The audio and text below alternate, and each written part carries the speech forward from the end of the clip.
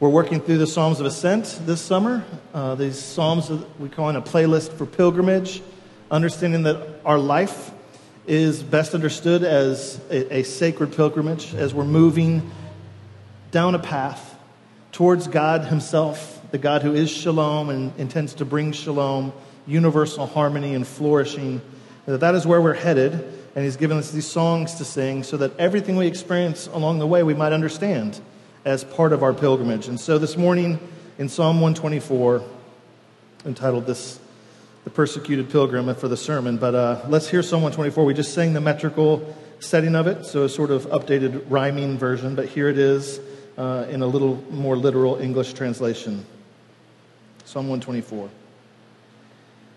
If it had not been the Lord who was on our side, let Israel now say, if it had not been the Lord who was on our side when people rose up against us, then they would have swallowed us up alive when their anger was kindled against us.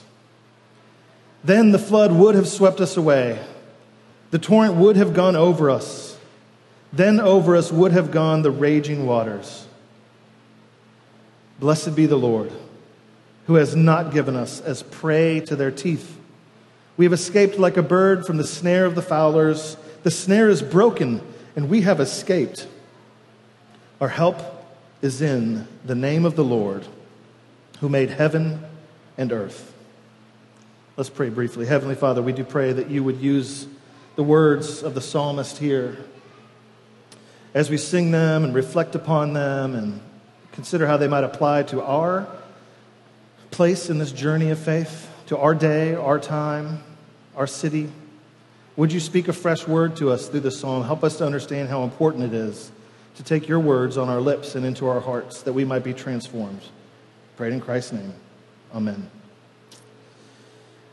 Well, when Brian and I, we went to the same seminary. When Brian and I went to seminary, and we've also been here, church planting together in the church, this church planting network and movement in New York City for getting close now to a couple decades, all of that. One of the things you read a lot of is what's called church growth literature. It seems like leaders in America, especially in the church, are really obsessed with making their churches grow, and by that they usually mean numerically, to get bigger churches. They've done all sorts of things. Maybe remember, like I just was making a joke calling it boomer church, but a while back there was like this big seeker-sensitive movement, and the way to get your church really big was to get rid of all the signs of Christianity and put coffee in the foyer and like make it feel like a Starbucks and kind of like a movie theater and have rock and music and all that sort of thing, and very light on any Christianity.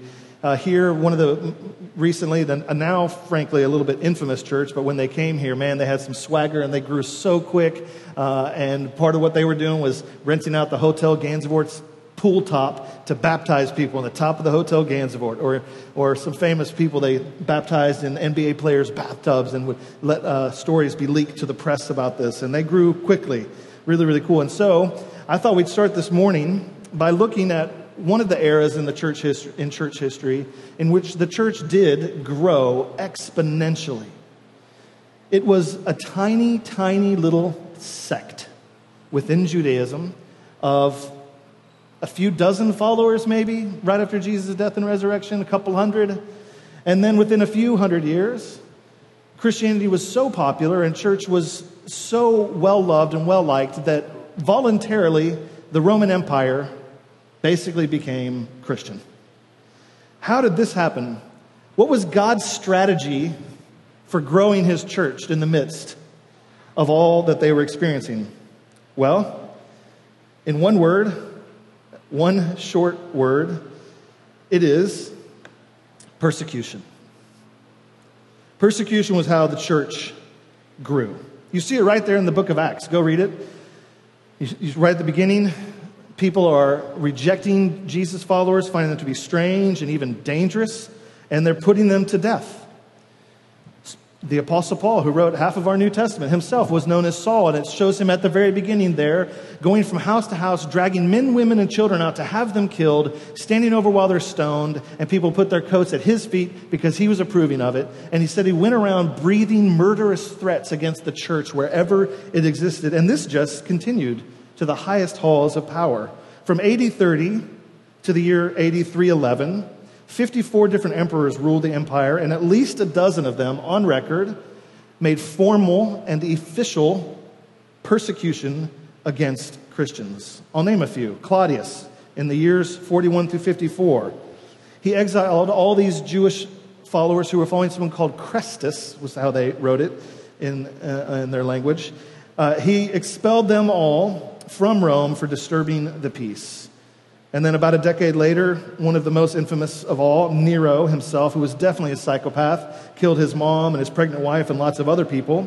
There was a fire in Rome that did a lot of damage, and he pinned blame for it on the city's small Christian community. And he began, as, fire with fire, he started burning them alive everywhere. It's said even that he put bodies up as torches on fire for some of his own parties that he would hold. Peter and Paul themselves were said to have been martyred under Nero. Then there was Domitian in the 80s through 90s. He enjoyed, this is just random anecdotes, fun. He enjoyed catching flies and stabbing them with a pin. Nice guy. He liked to watch gladiatorial fights between women and what we would call, I just won't say. He liked to see weird fights between people. He was an emperor, and he had himself officially titled for the first time as God the Lord. He insisted that people call him with titles of greatness like the Lord of the earth, invincible, holy, and thou alone. And he ordered people to give them honors. The Christians and some of the Jewish people would have nothing to do with it, and so he had them all killed. He may be known as the beast in our book of Revelation. And it goes on and on. Names you may have heard: Trajan, Marcus Aurelius, Septimius Severus, Valerian, and then finally the last greatest one, Diocletian. He instituted an official empire-wide persecution. One historian says it was the first time in almost 50 years that an emperor had taken the trouble to do this, and yet as never before it seemed like this great persecution was motivated by the total extinction of Christianity. In other words, he was going hard. He wanted to eradicate it from the earth. Now, after some years, he got sick, and then the people that followed him, the emperors that succeeded him, decided this was a little intense, and they let the edict go. And then in 313, there was the Edict of Milan under Constantine, and this was the first time that Rome officially had a policy of legal toleration of Christians. Okay?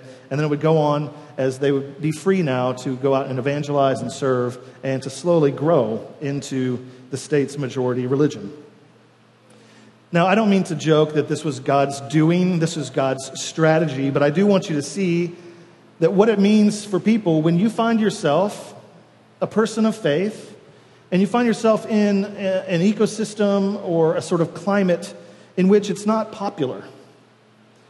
The point here is that you are going to be able to find God, whatever we mean by this, and we'll explore this together, siding with his people, coming to your side, siding with you to help you in persecution, in frustration. And this is historically how the church has grown. The church has grown when it is persecuted. It's been said by many historians and now students like me that the blood of the martyrs seems to be the seed of the church. This is how God makes them grow. And he made them grow numerically, yes. As people saw their faith and their loyalty and their self-giving and their eyes on something, a prize deeper and wider than the world.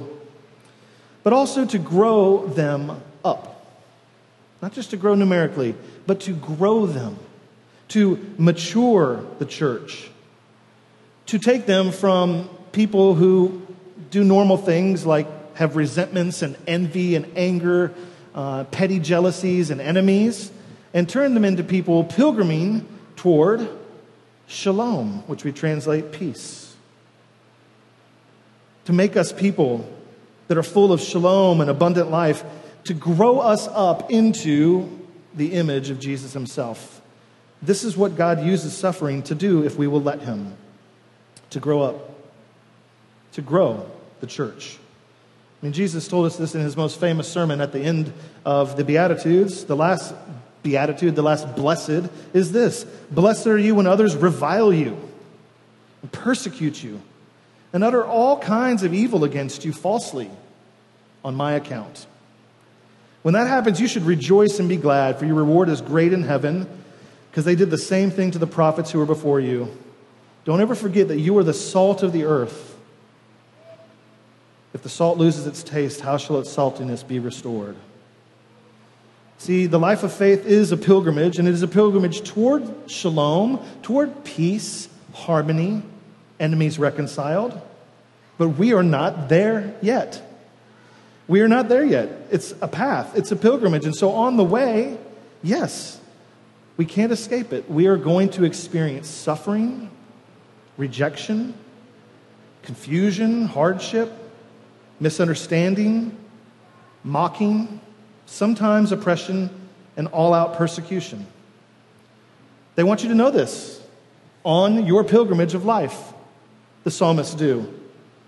That's why it has all Israel say. It says, take this on your lips. You're walking up the path to Jerusalem. You're coming up for the great festivals. Sing this song and sing this. When people rose up against us, they would have swallowed us up alive.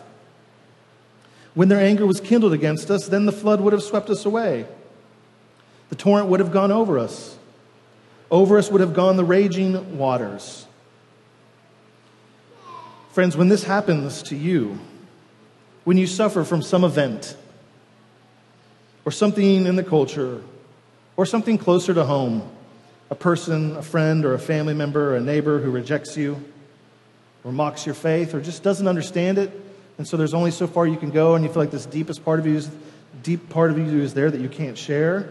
God wants us to have confidence that in those moments precisely, He is with us. He comes to our side to defend us. And wouldn't it be nice to have this kind of confidence? To have confidence that when you're suffering, when you're feeling alone, when you're feeling even like your faith is maybe silly or something you're not sure of anymore or whatever because people are mocking all the time, it doesn't make sense anymore. To have the confidence that right then God is with you at your side, even more profoundly sometimes than when you're not suffering. It's hard to have this kind of confidence, isn't it? To have confidence that God is with us. I said this last week in some ways, but, on the intellectual side of things, we have moved through postmodernism, and postmodernism did a good job of disabusing all of us of any claims to truth with a capital T or to being on the right side of things. The understanding of intersectionality has pointed out my privilege and any truth claims I make as possibly just power moves. And then within the church, a primary focus on sin and the wily nature of my heart sometimes makes us too ashamed to claim God for ourselves. Plus, frankly, you look around at some other Christians, again, just from the surface or from the media, so that's not fair to all of them, but so many of them seem so certain, right? So certain that they seem almost arrogant with their faith. They don't seem to have any questions at all. They just know that they're on the right side, and they're going to see their enemies pay. And so it can seem dangerous or naive to have this kind of confidence, especially when you just look at your personal circumstances and you say, maybe I'm broke, my relationships didn't work out the way I wanted, I keep failing morally, I've seen what the pandemic did to my city and to my church, to my community. And then there's just the fact that culturally we have almost no incentive to be believers anymore. And I'm speaking particularly to New Yorkers. There are places in this country where you can go and it's a really good spot to network and it's socially acceptable to be there, and a lot of people show up on Sunday and do their thing. But here, really, there's not that much incentive for you to spend your Sunday this way. Like no other incentive. It's not going to help you financially to be sacrificial and with your money. It's not going to help you with your to-do list to give your time and your talents to serving others here. There's almost no cultural reward in New York City for sacrificing all these things to a local congregation. And we live at a time where the former sort of wild and weird blend of American Christianities seem to be on the decline. And so our neighbors view Christianity with suspicion, sometimes with hostility. But in my experience, actually, it's less that I don't feel persecuted in New York City at all. I feel like it's a really lovely place to be a Christian, and we're all around diverse people, and so people just take it at face value. But it can really drain on you, just like this heat is sort of just stifling and oppressive and doesn't move. Year after year, to realize most people just don't seem to be that interested in your Jesus. They're just not interested. They're fine without him. And this can begin to wear you down. Some Christians, of course, become embittered and resentful and mean and want to resort to power plays against their enemies. They get angry just because Hollywood puts something in a movie they don't have to watch, that they don't agree with. And I want to say that this is the problem, is that many of us are prone to get down on ourselves when we find ourselves in these situations. We're prone to think something's wrong with me or my faith. Something's wrong with this kind of Christianity. Maybe God is not with us. If there is one, maybe he doesn't seem to be with us. But this psalm is here to tell you that we are to be people with proper confidence, that he is on our side to help us when we suffer, and that there really are enemies. And so it says, take this on your lips. Take this on your lips. Let Israel now say, he reminds them, if the Lord had not been on our side. Let Israel, let everyone who's coming up to the pilgrimage from all of your small towns and your tribes and your villages, take this on your lips and let us all together say, if the Lord had not been on our side when our enemies came against us.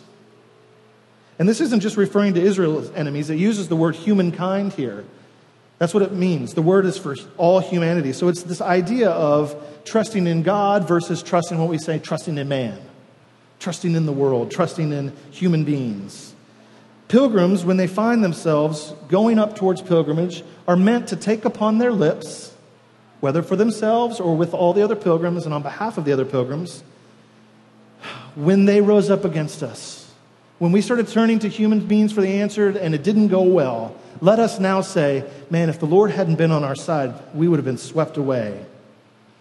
And there's a couple pictures here. There's a picture like of an enemy that's like a dragon, and everyone knows dragons are scary and terrifying. There's another image here of what happens in the watercourses of the desert. And you have a spring rain comes in, all of a sudden there's floods that happen. You could find yourself swept away suddenly.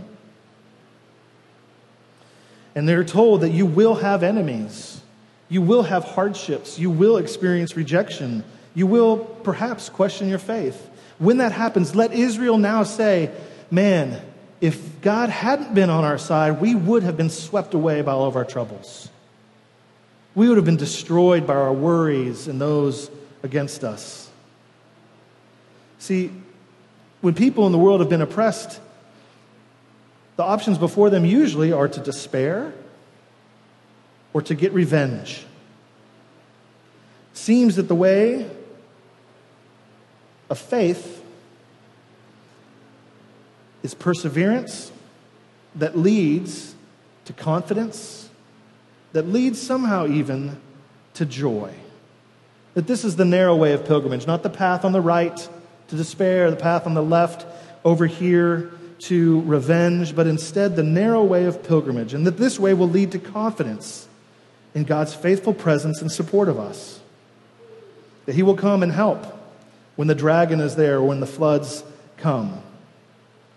That he will keep us and rescue us out of our difficulties. In Romans 5, Paul, who we mentioned earlier, says this. He's talking about the life of faith, and he says, look, we've been justified, we've been made right, we've been declared perfect by God through Jesus. And so we have shalom with God now through our Lord Jesus Christ. Through him, we've also obtained access into a grace, a favor, which is what we stand in today. And so we rejoice in the hope of the glory of God, this thing waiting for us up there. We rejoice in this. And I want you to hear this. This is where the rubber really actually meets the road for us. Not only that, we rejoice in our sufferings. Why do we rejoice in our sufferings? Think about all the reactions in the world that people have when there are oppressors, when they are hurt, when something happens, and then they get put in power. 9 times out of 10, they flip the script and they turn into the dictators themselves. despair, or revenge. How is it that people can experience suffering and rejoice in their sufferings? Paul tells you, because we know that suffering, the very nature of it, if we keep walking down the path of the pilgrimage, the narrow path, suffering produces in us endurance. Endurance produces in us character. Strong, unbendable. And that very character produces hope.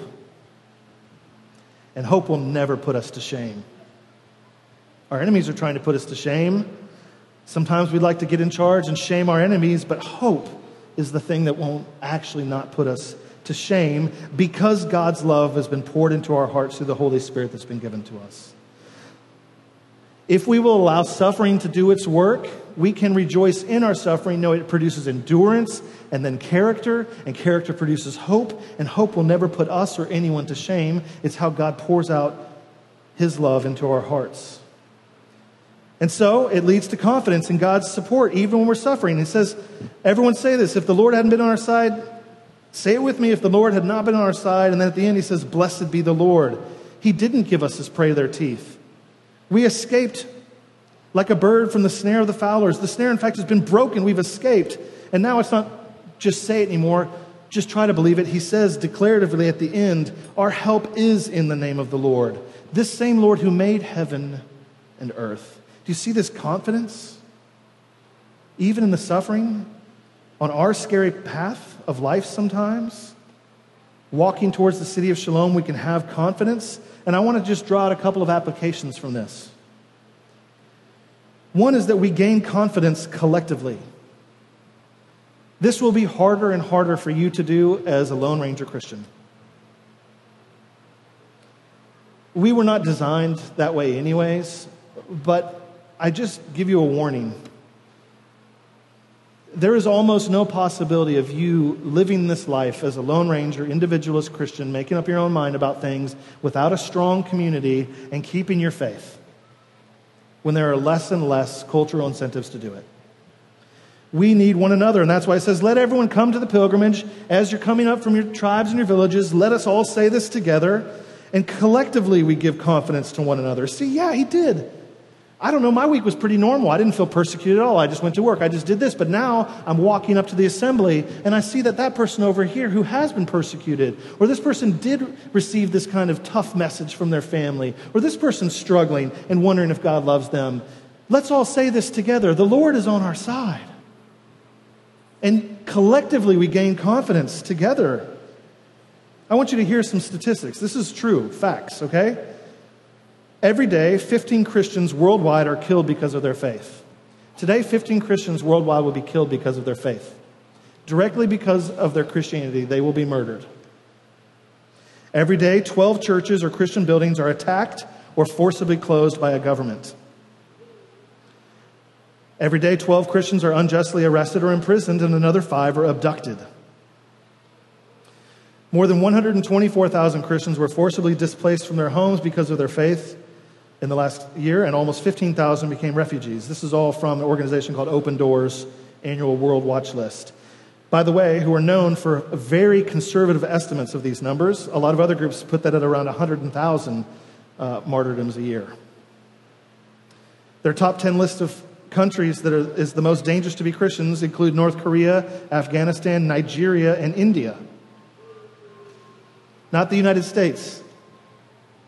And frankly, you're not being persecuted if you don't like what Disney puts on a cartoon. You're not being persecuted. This is real persecution, and these are your brothers and sisters. I could go on with the statistics, but I think you get the idea. It says something like 309 million Christians live in places today with very high or extreme levels of persecution. Collectively, when we come to church, this is part of what we're doing. I know sometimes you just want a nice message to get through the comfort of this, to get through the hard things this week, and I do want to comfort you with this psalm. But also what we're doing is having our eyes raised up to something higher.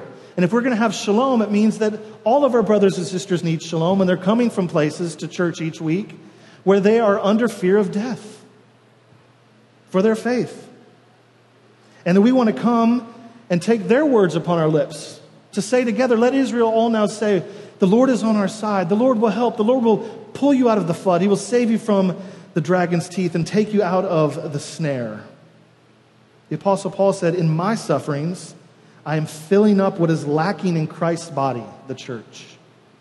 That their sufferings are our sufferings. Our sufferings are the church's sufferings. We belong one to another. And so we pray for them each week in the prayers of the people. We're reminded of all the suffering in the world, of those who feel left out, even here. Yes, we're not under physical threat. But as I've said, this climate of just disinterest and sort of no help when you suffer and thin community. We come together to remind that we are part of this collective body of Christ, and we are meant to fill up one another's sufferings, to take them on ourselves, to exercise compassion, to suffer with and for, to realize we're a part of something bigger than ourselves. And so these are my 3 applications. I have like a little paragraph for each one, and then we'll stop. Come together to walk with and toward our suffering brothers and sisters. We should be known not as people who have martyr complexes. I didn't like that advertising thing. I'm going to boycott that company. Oh, it's so bad. I don't like this law. I'm going to go use some electoral politics and find a strong man or a strong woman to make sure everyone has to obey my morals. That is not what Christians should be known for. They should be known for solidarity with the suffering. Solidarity with the suffering. Where are people hurting? That's where we're going. Pilgrimage meant that they were all walking up toward God, and that meant they were walking toward one another. One tribe might be flourishing that year in its faithfulness and its ability to live out the Torah. Another might be given over to unjust rulers, local leaders, and lots of worshiping of Asherah and Baal at the high places. But once you set your sights on the God who is shalom and you walk away from your homeland toward this God, you become less settled in either place. You become a pilgrim walking toward the great peaceable throng to gather and to share and to celebrate and to exercise solidarity with those who suffer. Is this what we're known for? In New York City, in the year of our Lord 2023, whatever levels of disinterest or persecution, are we known for solidarity with the suffering? And then second, do we believe that we are destined for glory? We are destined for healing. We are destined for shalom. This is where we're going, but the way to victory, the way to glory is through suffering and service. That the path to shalom for us always passes underneath the cross. Jesus himself, who was confident on that cross, bearing the suffering and the weight and the sin of the world in his flesh, on that cross, he said, Lord, it is finished, and into your hands I commend my spirit. He was confident that he was with the Lord, and the Lord was with him in his darkest hour. That we have to believe that our path to shalom will pass through that cross. It will pass through Jesus. And our glory, our victory, our cultural influence, if you want, will only happen through suffering and service, decade after decade, century after century. The Roman Empire didn't become Christian because they finally got a big enough army to make everyone obey. It happened because decade after decade, they still took care of babies when they were left out to the exposure to die. They went around feeding people. They took orphans and widows in. They gave up their possessions to share money for the poor. And they met week after week for worship in homes and in small places, even as they were persecuted and scattered and suffered and killed. And are we known then as those who aren't necessarily whiny and petty and seeking reward or power through worldly means like money or politics or a cultural splash, but instead those who are busy practicing compassion and sacrificial service? Do we understand that this is our glory? And this is the way that we find God dwelling with us at our side. And lastly, I think, I've mentioned this before, but it's been a long time. I love to think about embracing the opportunities before us as we more and more become a minority faith in New York City, but also in America. To look around at what minority churches have done and have always done, and the kind of fruit, the way that they do and don't interact with the culture, and the kind of fruit that has accrued to them through their endurance and their character and their hope. I think most specifically of the African American church. What can we learn from the African American church, who, both because of their race and faith, have been systematically persecuted for centuries? Think of the black church and its steadfast joy, its faith and its fairness, its hope, its undefeated spirit, its confidence in God's presence, its creativity and beauty that it has contributed to the global church. And this happened through suffering. Now, we don't want to ask for suffering. We're not asking to say, pick me. But suffering comes to us all. What will we do with it when it finds us? Will we be able to say, our God is our help? Our God is with us. In 2015, a white supremacist named Dylan Roof walked into a Bible study and killed 9 black churchgoers at Emmanuel African Methodist Episcopal Church in Charleston, South Carolina. I have 2 anecdotes from the follow-up. One is a parishioner there named Chris Singleton. He lost his mother, Sharonda Singleton, in the shooting. He's 18 years old, and he found himself with a newfound responsibility of caring for his younger siblings, and it transformed him into an adult instantly. And though his mother didn't live to see him eventually become a father and a husband, the practice of forgiveness rooted in his faith kept him going, he says. He recalls a powerful quote he read from author Lewis Smedes. Here's the quote: "To forgive is to set a prisoner free and discover that the prisoner was you." Chris Singleton goes on to say, "I believe so many people view forgiveness as letting the other person off the hook. We think we're letting the other person off the hook by forgiving them, when in actuality, we are just freeing ourselves from that constant feeling of revenge." Shortly after this tragedy, there was an event, and a lot of people were there, of course, and they invited the poet laureate of South Carolina, whose name is Marjorie Wentworth, to come and write and read a poem for the victims and for the survivors at this event to commemorate what had happened. Wentworth began to reflect on a quote. The quote was, "Only love can conquer hate." This was one of the favorite quotes of one of the 9 church members who had lost their lives in the shooting. And when she was thinking about this quote, the words began to flow. And so at the event, she read this poem. I want you to hear in here something like what we do when we sing Psalm 124 in our pilgrimage together. "If the Lord had not been on our side, let Israel now say, the Lord is on our side." She wrote this: "Let us gather and be silent together, like stones glittering in sunlight. So bright it hurts our eyes, emptied of tears, and searching the sky for answers.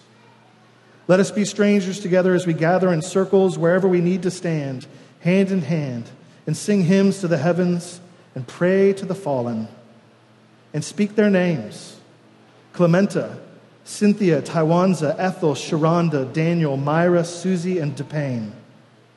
They are not alone. As bells and the spires call across the wounded Charleston sky, we close our eyes and listen to the same stillness ringing in our hearts, holding on to one another like brothers, like sisters, because we know that wherever there is love, there is God." In the name of the Father, and the Son, and the Holy Spirit.